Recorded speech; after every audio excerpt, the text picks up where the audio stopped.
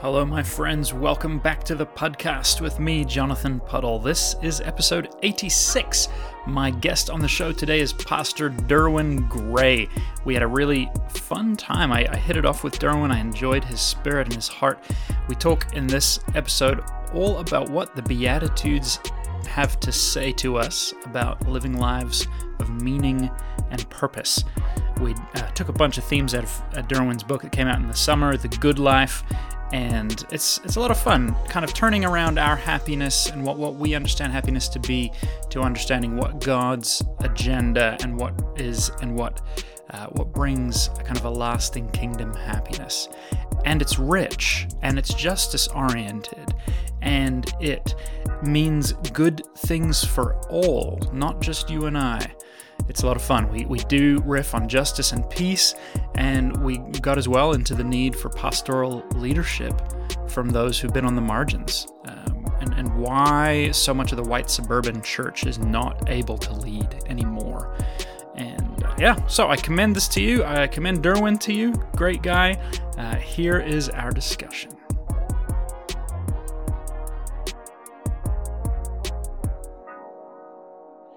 So, Derwin, you just told me that you've been on vacation. So you're heading home tomorrow. Mm-hmm.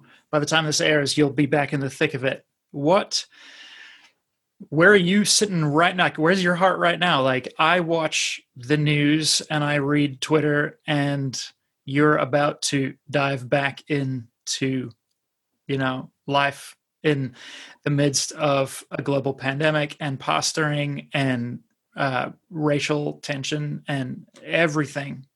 Where are you at right now? In Jesus and his kingdom.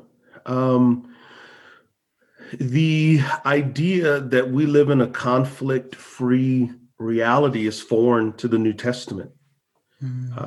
All throughout, from Genesis to Revelation, we see that there are dark powers and manifest themselves in sin and death rooted in idolatry. And so this is where we would expect to be as the people of God. And one of the things that God in his providence, his sovereignty has been beautiful is that as a football player, I've been trained since 7th grade. You have a playbook, you have a purpose, and circumstances don't determine that. And so when I became a believer, it was like, okay, God has a playbook. I have a role and a purpose within his kingdom, and circumstances don't determine that. And so in a football game, you expect adversity. But I think as Western Christians, particularly affluent Western Christians, and if you make over $50,000 a year, you're affluent. We are shocked by adversity, as though it's like, oh my gosh, what has happened? And then part of it is a little bit of my frustration and how I want to be a prophetic witness is that I think the prosperity gospel has rooted itself within Western Christianity. And I don't mean the prosperity gospel as in the old school, name it, claim it, blab it, grab it. I mean it in the sense of Jesus is a divine butler. And you follow him and everything's going to work out okay. Like we seem to forget Luke 9:23, pick up your cross and follow me. When you lose your life, you'll find your life. And I think often we want to baptize Jesus into our American dream. We want to baptize Jesus into our Western idealism. And no, Jesus wants to baptize us and immerse us in his kingdom. And, when I wrote The Good Life, I learned so much and I began to be transformed. And what I mean by that is, as I looked at the Beatitudes, a heart that's happy in Jesus is a life that's holy for his kingdom. And a life that's holy for Jesus has a happy heart in him. And so the Beatitudes are a picture of what God's purpose for humanity is. And then if you look at Matthew 5:13 and 14, salt and light, people who are salt and light are poor in spirit. They mourn. They're humble. They hunger and thirst for righteousness. They're merciful. They're pure in heart. they're peacemakers. And as a result, they will be persecuted. And a lot of times in the West, American Christians think persecution is I can't go to my job and hold up my King James Bible and go repent. That's not persecution. Actually, persecution is flowing for the sake of Christ because of the beauty of Christ overflowing into your life. And so the kind of people that God uses to display his kingdom in the world are a happy, holy people because they find their happiness and holiness in him. And so that was a beautiful journey and discovery for me. And we're really positioning my book at our church as a resource. Like it became bigger the more I wrote it because I went, oh my gosh, this is Jesus's heart for humanity. Yes. And what's beautiful is he invites us into the happiness that the Trinity has experienced for all eternity, and we can manifest it on earth. Yes, amen to that. I I love that. I love how you wrap that up. I often when I preach, that's kind of like I'm like, all right, so we're gonna just close your eyes for a minute, and we're gonna go back to the time before time, and let's see if we can feel that never-ending, perfect, undulating love poured out between these three persons. And God's like, hey, you know what? This is so good that more people should experience it. Yes, that salvation is an invitation into the love that God has shared before all eternity. And as you know, the church fathers with John 1:1, in the beginning was the Word was with God, and the Word was God. That word with in the Greek is pros, and it's a dynamic moving towards. And so the early church fathers said, what was the Father, Son, and Spirit doing? What was Yahweh doing before creation? They were loving each other, this dance of love, and salvation is the invitation to that dance. Yes, exactly. And that I think makes a huge difference, right? Because if your starting point is disobedience or like wretchedness or wrath, yeah, you can still find your way into salvation. Of course, millions of believers have, but I think it does set us up for a different flavor in our journey when we rooted in that love. Yeah, if we start with, all have sinned and the wages of sin is death, but the free gift of God is eternal life, salvation becomes more of a business transaction. Like we have to start with, and God created and it was good.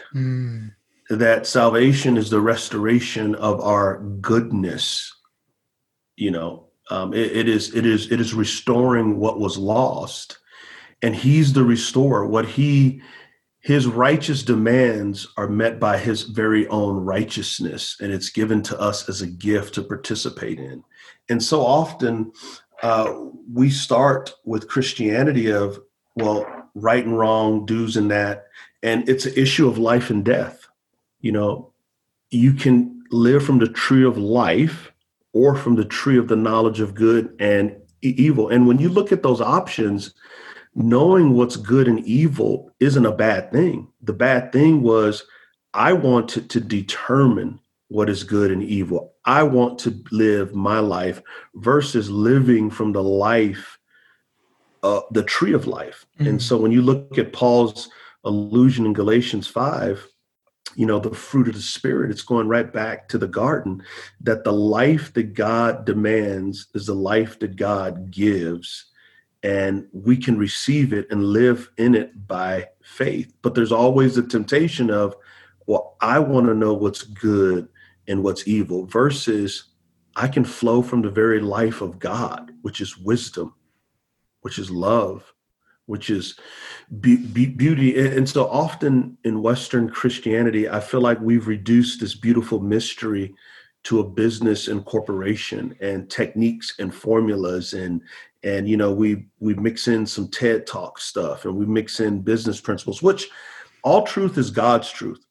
But when the majesty and the beauty of Jesus is turned into like a business transaction, like Walmart, there's a problem. Instead of this loving relationship, this new covenant that we enter into, where it becomes not my will be done, but thy will be done. And when thy will is done in our lives, we become the people that God has created us to be. Yes. Yes. Amen. Okay. So here's my first reaction as I began to read this book, The Good Life, What Jesus Teaches About Finding True Happiness. I think probably partway through your introduction, and I just sorry, there's no introduction. There's a foreword for. Oh no, Chasing Shadows is basically an introduction, right? Your first chapter. Mm-hmm. My first thought was, this feels like a book for America. This feels like a book for American Christians to help them reset. And then I thought, what a judgmental Canadian thought for me to have. How typical of me and my country folk. And then I thought, that means it's probably for me. And so as I began to dive in, two things happened simultaneously. One, your love of Jesus and just the way that you seek to embody him in your own life and in your words was compelling, beautifully compelling. I mean, I love the Lord. I have been a believer my whole life and went through a major personal revival about 10 some years ago where I just fell in love with Jesus and everything changed for me, and so I taste that, that language of a brother who's a lover, drawing me back in. And at the same time, I was frustrated because I thought to myself, hasn't this always been the gospel? Hasn't this always been the invitation? This is not new news. Why are we so poorly transformed? Why are so few of us deeply transformed? And so I've been reading and feeling agitated and feeling in love and feeling enamored and drawn in. And in the one sense, I know the only solution to my frustrations is back with the Lord himself. But I mean, you're a pastor. You do this work. Yeah. I think you and I are kindred spirits in that, because there are times where I'll write something or preach something and believers go, man, that's just, and I'm like, no, this is elementary. Like, this is Christianity. So what I would say too, I think that angst is a prophetic edge, because prophecy is speaking the truth of God, proclaiming the truth of God. And prophets, when truth of God is not proclaimed, there's this agitation because we care about the glory of God. Now, the balance is grace and truth. And so what I think has happened, Jonathan, is the spiritual capitalism of Christianity is, I say this often, is that a lot of times, and I'm speaking primarily to believers, is we want Jesus to be a means to an end instead of Jesus being the end. We want to use Jesus for our purposes instead of worshiping him, because that is the purpose. And so when you go back to Exodus, which is the narrative framework for biblical salvation, it's this theme of liberation and freedom, that we are the people of God. We're enslaved by a greater Pharaoh called sin and death. The great enemy in the Bible is sin and death. Not, I don't have a job, not, I didn't get my great boyfriend or girlfriend, not that I didn't get the American dream. No, it's sin and death. Jesus came to defeat sin and death. And so in Exodus 4:23, Yahweh tells Moses, in essence, tell Pharaoh to let my people go so that they can worship me. Yes. And I'm thankful that we live in a generation where young people love worship songs. That's a part of it. But true worship, Romans 12:1, I urge you, brothers and sisters, in view of God's mercy. In view of God's mercy, present your bodies as a living sacrifice. Now, in context, of course, he's speaking to the multi-ethnic churches in Rome, Jews and Gentiles surrendering what they thought was their rights. They were becoming living dead things, dead to the things that were at enmity to God and to each other, and alive to God and alive to each other in Christ. And so, but it's in view of God's mercy, present your bodies as a living sacrifice. Do not be conformed to this world, be transformed by the renewing of your mind. And so we have been set free to worship. And for those listening who may not be followers of Christ, God is not a spiritual narcissist where he needs worship. By the very definition of his majestic beauty and his holiness, worship is like us needing oxygen to breathe. He can't help but be worshiped because he is the great I am. And so we have been created tethered to the reality that as we worship, we live, but as we pursue idols, we die. And I think there's a malignancy within Western Christianity and probably around the world. I just don't have enough experience, but I'll speak from my context. There's a malignancy to want to use Jesus instead of worship him. And sadly, a lot of pulpits present Jesus as a transaction. It's like, well, if you want peace, come to him. Well, peace, you don't mean peaceful circumstances because we're in the middle of a war. You must mean reconciliation with God vertically, reconciliation with your neighbor horizontally, which makes the sign of a cross. And the cross is not conflict free.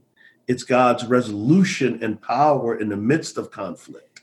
And so what I wanted to do in the good life and what I want to do as a pastor and the people that I want to shape is for us to understand that Jesus is the great treasure. Mm-hmm. That if all he ever did for us was set us free from the power of sin and death, that's enough. And that when he's enough, then we begin to get aligned to his assignment. Yes. I had David Kinnaman on the show from Barna a little while back, and we were talking about his Exiles book, and he said it's sort of like he according to their stats, it's about 10%, I think, of those raised in the faith meet Barna's definition of resilient disciples today, at least within a certain demographic. And he was saying it's like we've inoculated people. We've given them just enough Jesus so they don't get the full virus. There's enough culture. There's enough problems solved. And you even described one of the individuals, the stories that you told. And here, you said this guy had been in church for 30 years. Yeah. But it hadn't taken deep root. That I find that so fascinating. And I think partly it's, I live in Canada. I was born in New Zealand. I've lived in Europe for years. Most of my life has been in nations that are further down the post-Christendom journey than the United States, right? And so, out here, it's kind of like, man, why go to church if you're not in love with Jesus? Like, you mean there's 2 days to a weekend? Well, so one of the things that I've seen, particularly in the southeast of the United States of America, is church is where you go and you can meet business associates. You can complete deals. It's like something that you do culturally. So they see church, many, as a place that they go to instead of a people that they are. That the ecclesia is a called out of people. We've been called out of the kingdom of darkness into the kingdom of the beloved Son in his light. And so there's still this aspect of church is where I go. It's not who I am. But then also, and I don't want this to sound judgmental. I don't want it to sound harsh, but there's a lot of bad preaching. And what I mean by bad preaching, I don't mean a lack of being able to put words together that sound good. What I mean is apostolic, Christocentric, Spirit-enabled preaching about the kingdom of God. We preach, I think, in the in my context, and I would say in the Western context, a lot of preaching is really do's and don'ts, how to fix your life. And then at the end of the message, you go, and if you would like to have your sins forgiven, of course, you haven't even talked about sin, or if you have talked about sin, it's not in the context of understanding that the problem is not sin. The problem is idolatry. Jesus replaces your idol, makes you born again, and you live from a new life. A lot of preaching is do's and don'ts. Don't do this. Be nice to your wife. Don't do do's and don'ts, do's and don'ts. And Jesus is like background noise in an elevator. You know, have you ever been in an elevator and people are talking and you have the background noise? So Jesus has become like background noise, and we don't explore nor communicate to the congregation all the beautiful majesty of what he's accomplished, because one, a lot of pastors are afraid. They're people pleasing. They're scratching ears. Many are like politicians. What is it that's blowing in the wind versus no, here's the gospel. It is timeless. Jesus is always relevant. How do I bring to bear what he's accomplished in the situation right here, right now? And bigger is not better. God has blessed us with a big church. Now that we've been online with COVID, you know, we're probably, and with our TBN show, we're probably reaching 100,000 people every Sunday. I'm grateful. I'm thankful. Praise God. But a lot of times churches are big, not because of robust theology, but because of easy believism, and Jesus is a divine butler. But what's sad is oftentimes American evangelicalism rewards that, and we wonder why the church is anemic. Yeah, for sure. There's so many names that I feel like I could drop even in this cultural moment that let's just not. Okay, so what happened then in your life? Like, what happened to you that reset this course that put you on this, this different path? Yeah, so I grew up in San Antonio, Texas. I grew up in an area called the West Side, and I didn't realize how poor we were until I became an adult. But, you know, it was rough. My mom was 16 when she was pregnant with me. My dad was 17. They did the best that they could. They both had various struggles. And so my grandparents primarily raised me. A lot of family dysfunction that I had normalized.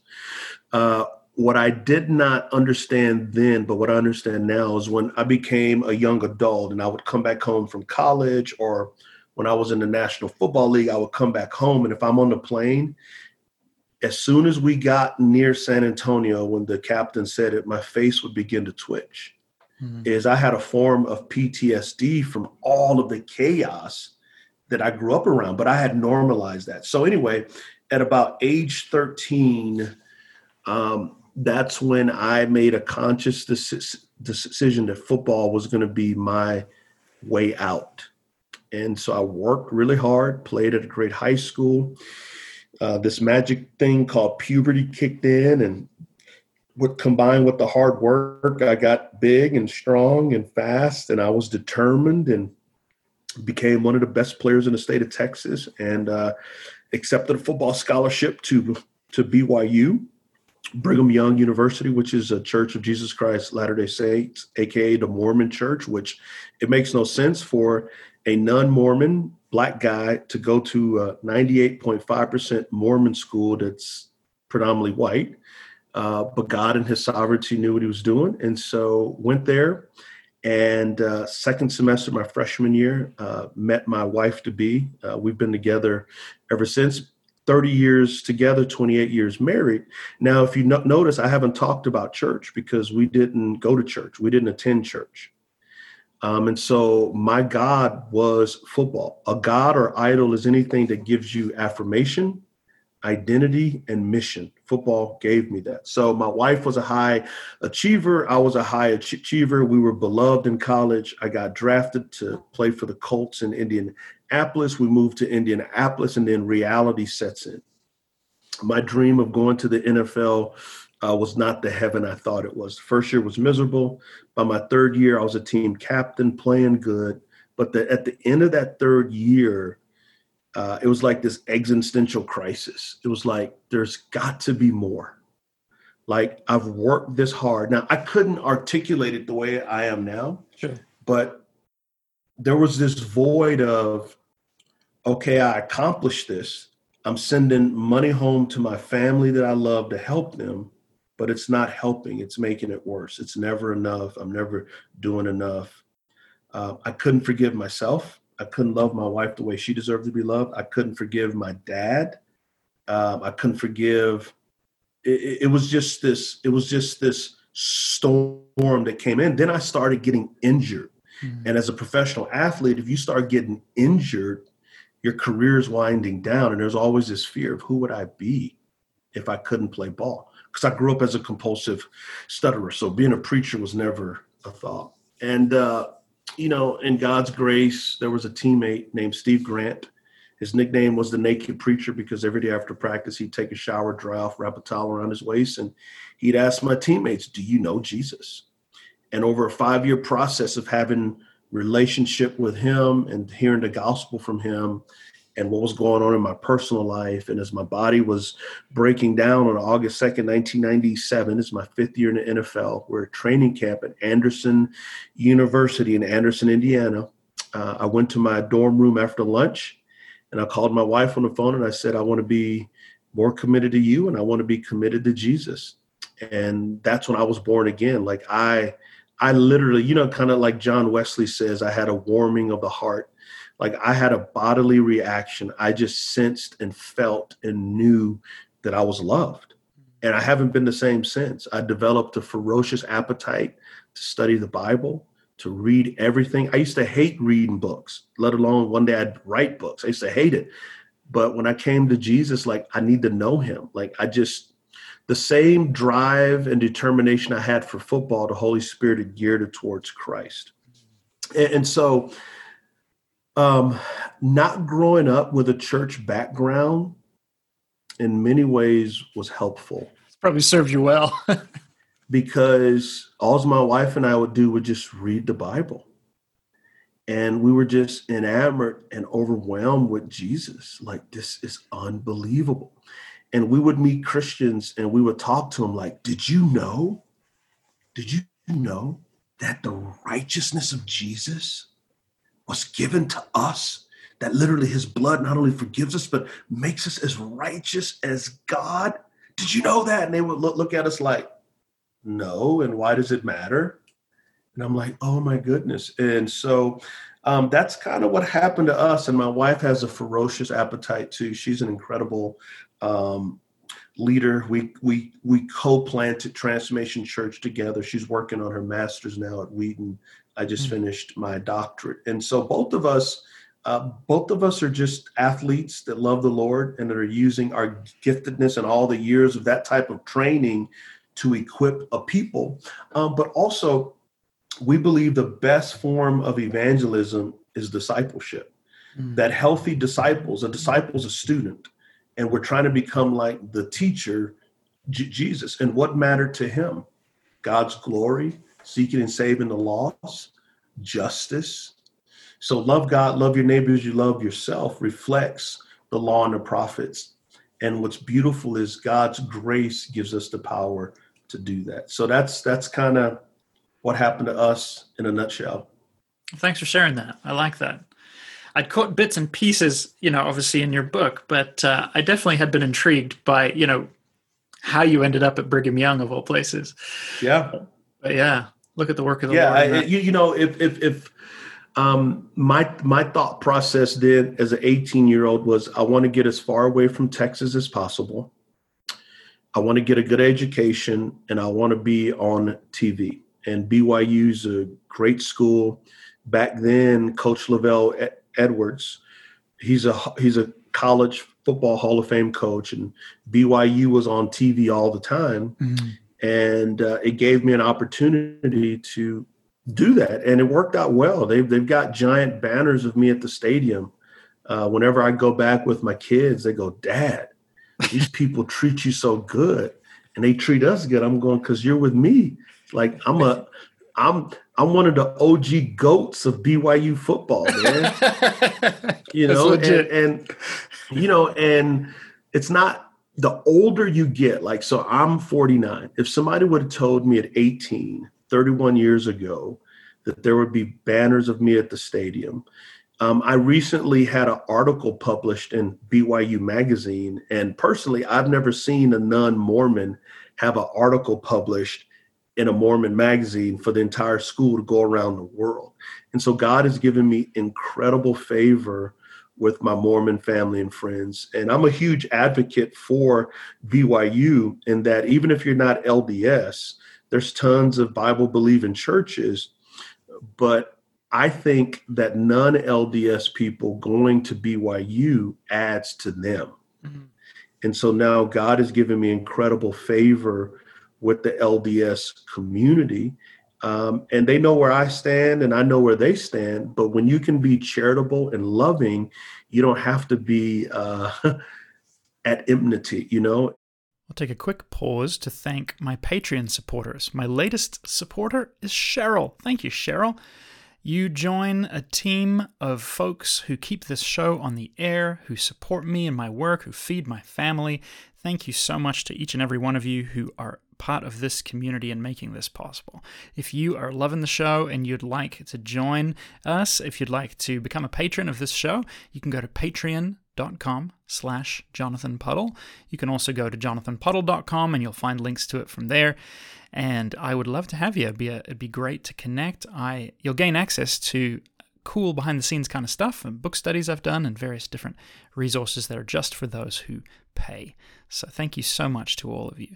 Also, a reminder that my book, You Are Enough, Learning to Love Yourself the Way God Loves You, comes out very, very soon. It actually releases September 22. You can go and pre-order it today, and there are a bunch of pre-order bonuses if you do order before the launch date. So you can go to jonathanpuddle.com/youareenough. You'll find it there. And download a free sample, test out some of the meditations, give it a try. I think that you will find it's something unlike anything you've read before. Let's get back to the show. One of the things that I'm learning is this: the more secure you are in your beliefs, the less angry you get with the beliefs of others. That's a good way to put it. Yeah, for sure. Yeah, you know when you bump into someone who has an axe to grind, and I just thinking about this, actually, I'm just going to be transparent. When I think about the things I've written or the things I've said that I'm the most militant about, it's often because it's the thing I'm trying to understand myself right then and there. So I throw more words at it, I throw more emotion at it because I know I need to get it, but then it often isn't kind to the listener. Yeah, and you know, at the end of the day, right, is that we can have our perspective, but if our perspective isn't grace covering our truth, then what have we done? Because we don't want to win battles. We want to win people. Mm-hmm. Yeah. You know, I'm very confident in my theological framework, but I want to know those who I differ with so that I can be charitable to their perspectives. And what I found is going to a Mormon school immediately when my wife and I became followers of Christ, my Mormon family and friends told me I was wrong. So I had to study not only historic biblical Christianity, but I've got, probably 100-book library of Mormon theology. And that has actually helped me clarify what I believe and why. And then it even makes me more charitable within the broad range of Protestantism as well as Catholics, because I understand it. So you know what essentials are, you know what, hey, that's not a salvific issue, you know. I was intrigued for sure when I was reading your bio, and I thought, okay, you've studied, at Southern Evangelical Seminary, and then you've studied under Scott McKnight, and you've got this whole. I'm like, I love that. That's beautiful.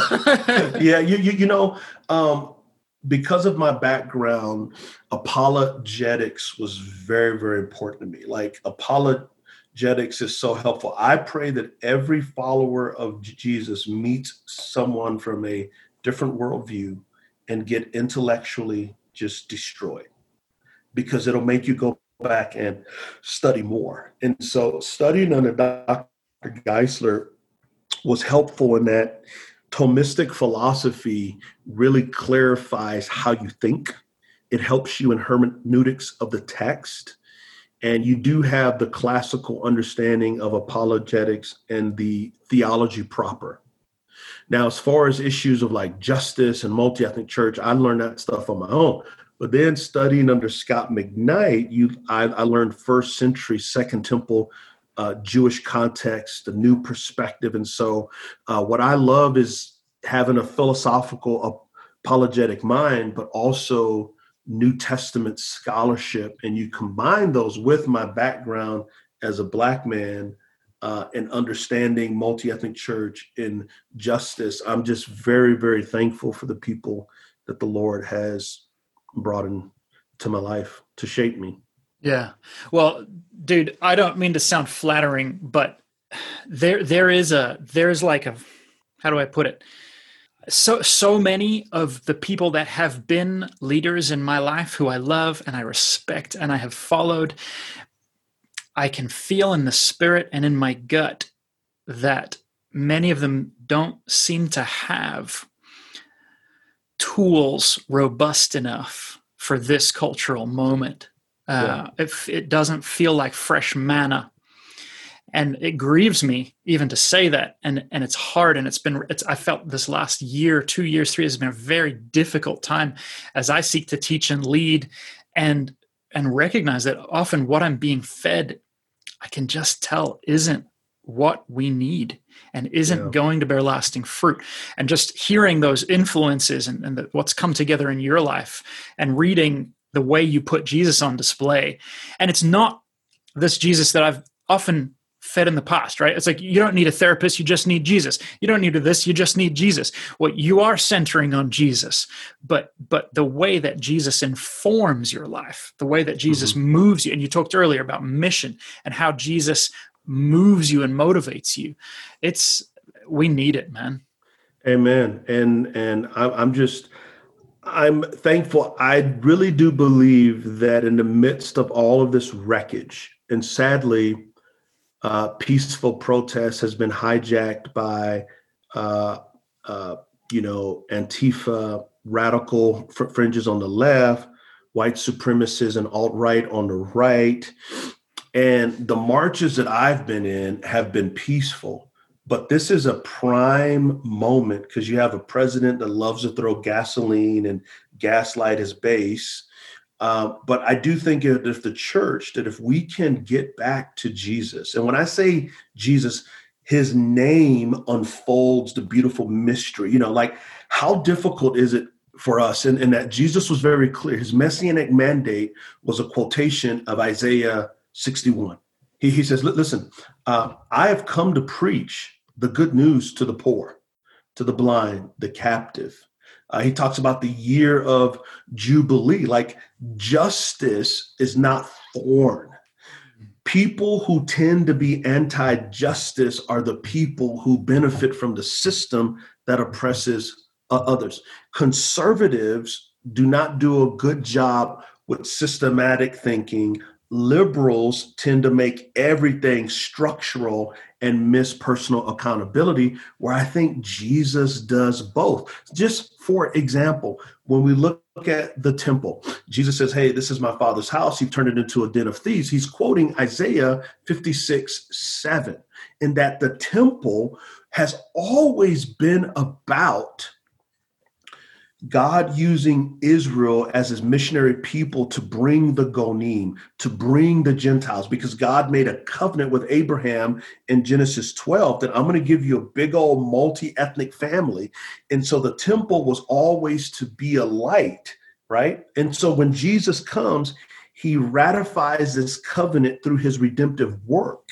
And so God has always wanted a family, and this family is to be a multi-ethnic family where classism racism and sexism has been crucified. That's why Galatians 3:28 says there's neither Jew nor Greek, meaning Jews are not better than Greeks, Greeks are not better than Jews, and Greek is synonymous with Gentile, meaning that we don't move towards color blindness, but color blessedness, that we celebrate our diversity. Free and slave meant rich and poor. Male and female meant women are equal with men, co-heirs in Christ, because we're all children of Abraham, verse 29 of Galatians chapter 3. And that's a portrait of what a kingdom society looks like. And sadly, and this is one of the things that gets my prophetic edge sharpened, is sadly in the West, we have churches that are proclaimed as some of the greatest churches in the world,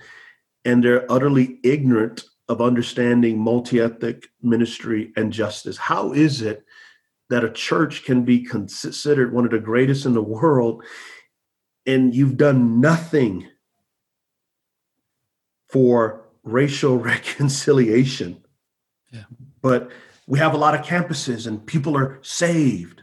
Well, saved to do what? Yeah. Because as I read the Bible, saved people become agents of reconciliation, ambassadors of the King, not just consumers who invite their friends to come. And what's interesting is you look at this cultural moment, particularly here in the United States of America, the people getting interviewed that are pastors are not the people that pastors flock to hear them speak at conferences for the latest church growth technique. Yeah. So Christians are impressed with other Christians, and the unbelievers are looking for people who are actually doing the redemptive work. Yeah.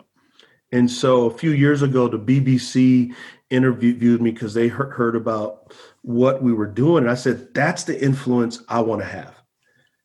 Let me say this. Let me make sure I say this the right way. We need the days to end where people go to hear other pastors talk about how they can get big suburban homogeneous churches that are basically preaching a watered down version of the prosperity gospel. And we need leaders who have pastored on the margins. We need leaders who understand what it means to experience oppression, and you're still continuing to preach and teach and develop people. We need leaders who can equip the saints for the work of ministry despite their environment. And I think that the suburban church growth Christianity movement, and then a lot of times the emergent movement, was just white guys who were frustrated with the seeker model. And it's like, dude, we are emergent, but we're just all white guys who are angry at the church growth model. What have we really done? It's true, man. It's totally true. It's totally true. It's totally true. I remember. Go ahead. When I was deconstructing and going through a lot of this stuff myself, and sitting over a beer and chewing through atonement and all this kind of stuff. And it was very important in my own life. But I remember I had the incredible honor of interviewing Dr. Christina Cleveland on here, and she had gone on record as saying, some of these white guys are busy discussing atonement, but we're trying to stay alive. Yeah. It was years ago, this, missional, like Paul, missional. I'm like, you do understand Paul was a Jewish nationalist who met Jesus and became a multi-ethnic church planter. He spent his time collecting money for the poor church in Jerusalem and building multi-ethnic churches because God made a covenant with Abraham. And I've had them look at me like, You know how the dog goes, So it's like, no, you're not being missional. And you know what else is really interesting is, and I got this from Barna, is if you look at the people in America who've been more faithful to what we would describe as biblical Christianity, it's Black Christians. Yeah. They read the Bible more. They believe in Jesus, the deity of Christ, more. And it's like, these are going to be the people who are leading it, because as America becomes more post-Christian, which is good because it's going to weed out the terrors. I think that's what's happening in our election cycle now. Like character, integrity, forget that. We want power, man. Right, for And sure. I remember the Republican platform used to be family values, financial responsibility, all that stuff. That's gone now. And so I think what you're seeing now is that's the tares are going to get moved up, the wheat is going to rise, but I think it's going to be minority wheat that is actually leading the way, because we can say, hey, I know what it's like to be marginalized. You're going to be okay. Jesus has sustained us. He'll sustain you too. When everybody was talking about being missional, the Black church and Latino, already missional, and Christianity around the world is becoming more and more brown. By 2050, 1 in 3 Christians will be a Nigerian woman. Sure. Yeah, that would make sense. That's wild. I love it. But Western Christians have no idea. Yeah. Unfortunately, a lot of times our privilege blinds us to our need. Yeah, for sure. Yeah.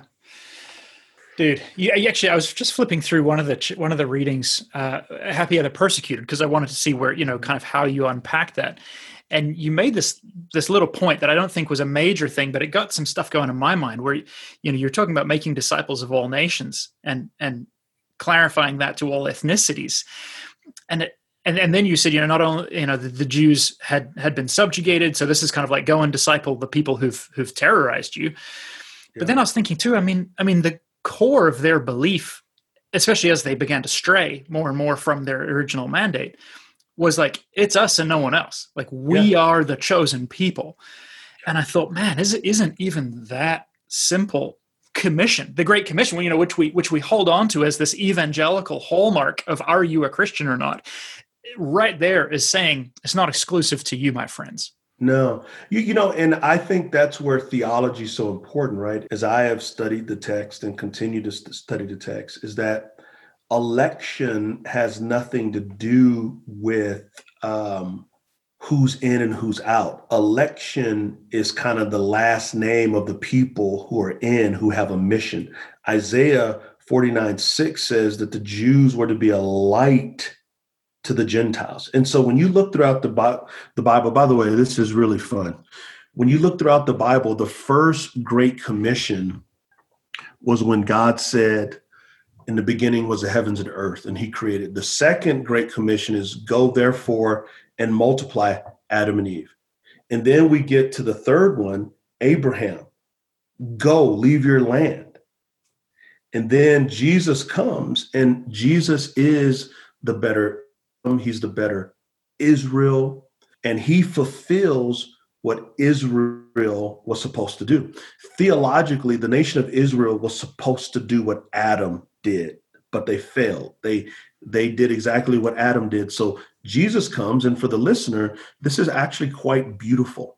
When you look at Christ, as a little boy, he has to flee to Egypt. Why? Because a madman was trying to kill the kids. Well, Moses, a madman, was trying to kill the Jewish babies. So Jesus comes out of Egypt to the promised land. He's tested in the wilderness the same 3 ways that Israel is. He comes out of it faithful. And what does he do? He gets 12 disciples to make the 12 new tribes of Israel. And so we as the church are this beautiful continuation of this glorious story that Israel now has Jews and Gentiles in it, that we, the people of God, Jews and Gentiles, and it's this incredible story. And what we say at Transformation Church all the time is this, is if you don't know God's story, you're going to try to put God in your story. Yeah, for sure. One more question, because we're almost out of time, but I'm having such a good time, Derwin. I'm so thankful for this time, man. Me too. Thank you. Can we go for another hour? Part 2. Well, I have to go write and work on my next book. My deadline is due in December. Well, that's very exciting. I wonder if you could just reiterate a about the happiness and the Yeah. word, because you talked about that word blessed and happy. Yeah.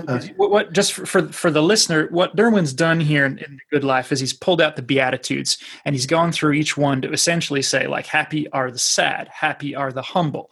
Yeah. And when I read through your chapters, I was a little bit like, all right, let's see. It's really important to me how he defines happy, Yeah. and Yeah. how honest he's willing to be.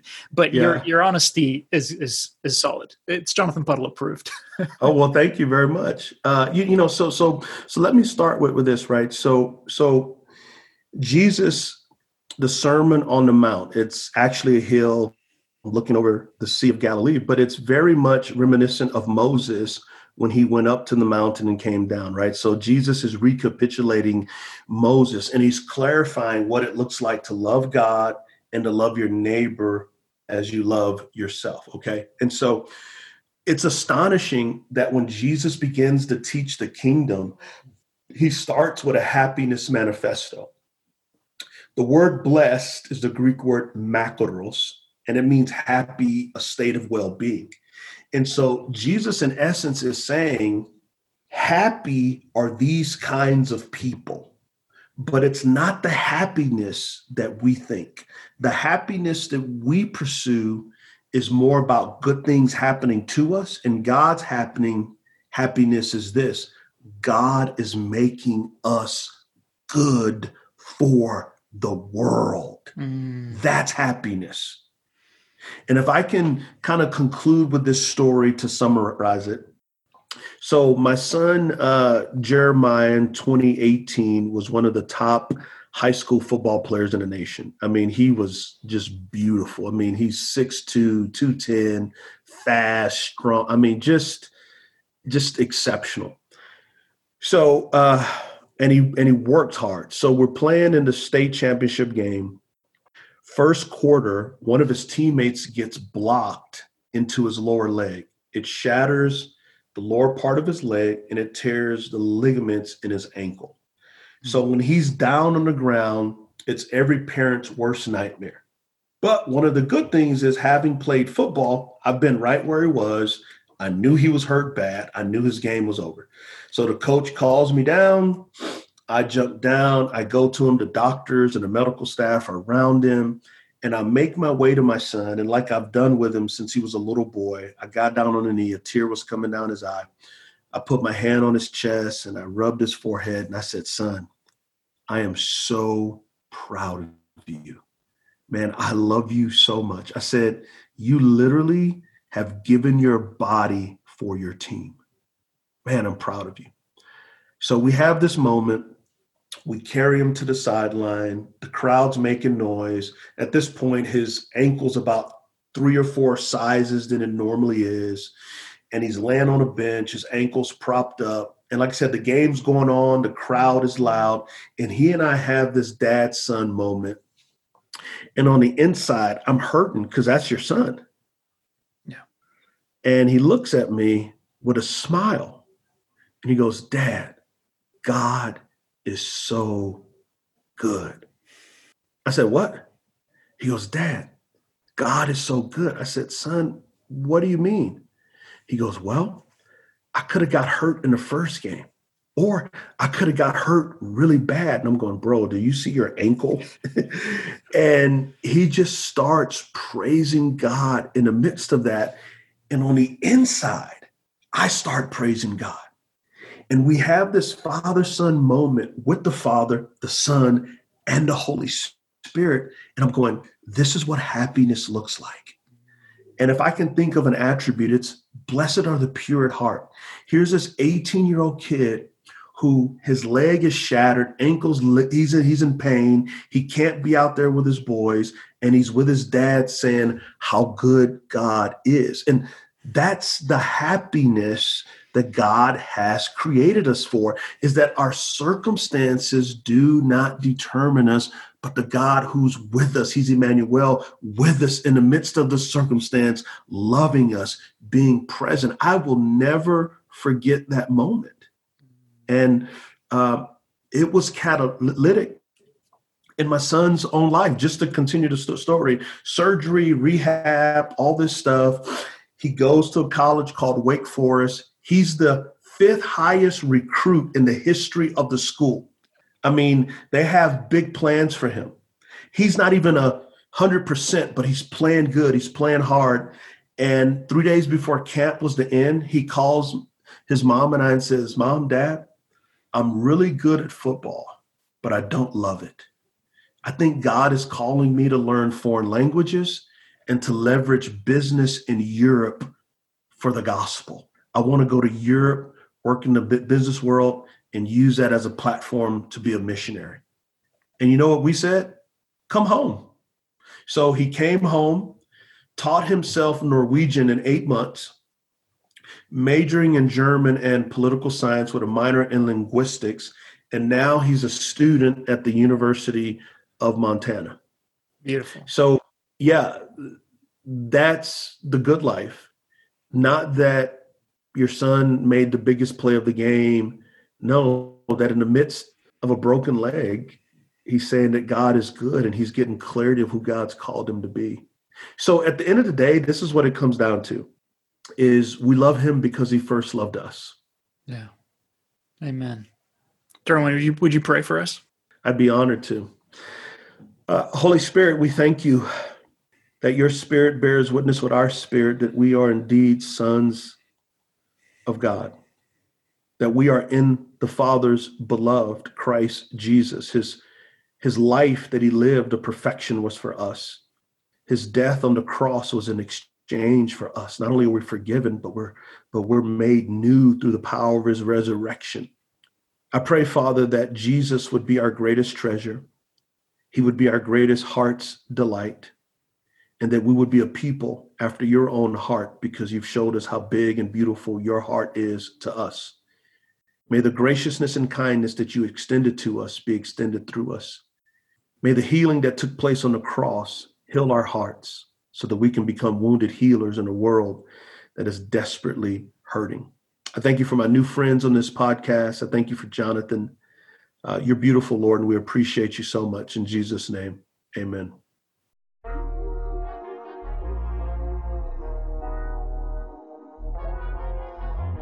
Amen. Thank you, Derwin. Friends, make sure you go and order Derwin's book. It's called The Good Life, What Jesus Teaches About Finding True Happiness. The wonderful Beth Moore wrote the foreword. You can find it linked in the show notes, and you'll find it also in my Amazon store, which you can find at amazon.com/shop/Jonathan Puddle. And you'll find the same at amazon.ca and amazon.co.uk. Remember as well that my book, You Are Enough, Learning to Love Yourself the Way God Loves You. It's a 30-day devotional, comes out very, very soon. It's trauma-informed. It draws from body and breath work, meditation, contemplative prayer, a whole bunch of different spiritual traditions, the Enneagram, parts work, psychotherapy. It is designed to help you face yourself with loving compassion and start to love yourself the way God has always loved you. Simple, easy to apply practices over 30 days or more, however long you like, but it's 30 readings. You can go download a free sample of that today, and it'll be out very, very soon. Thanks for listening, my friends. Go follow Derwin, go buy his book, go buy my book, and have a wonderful day.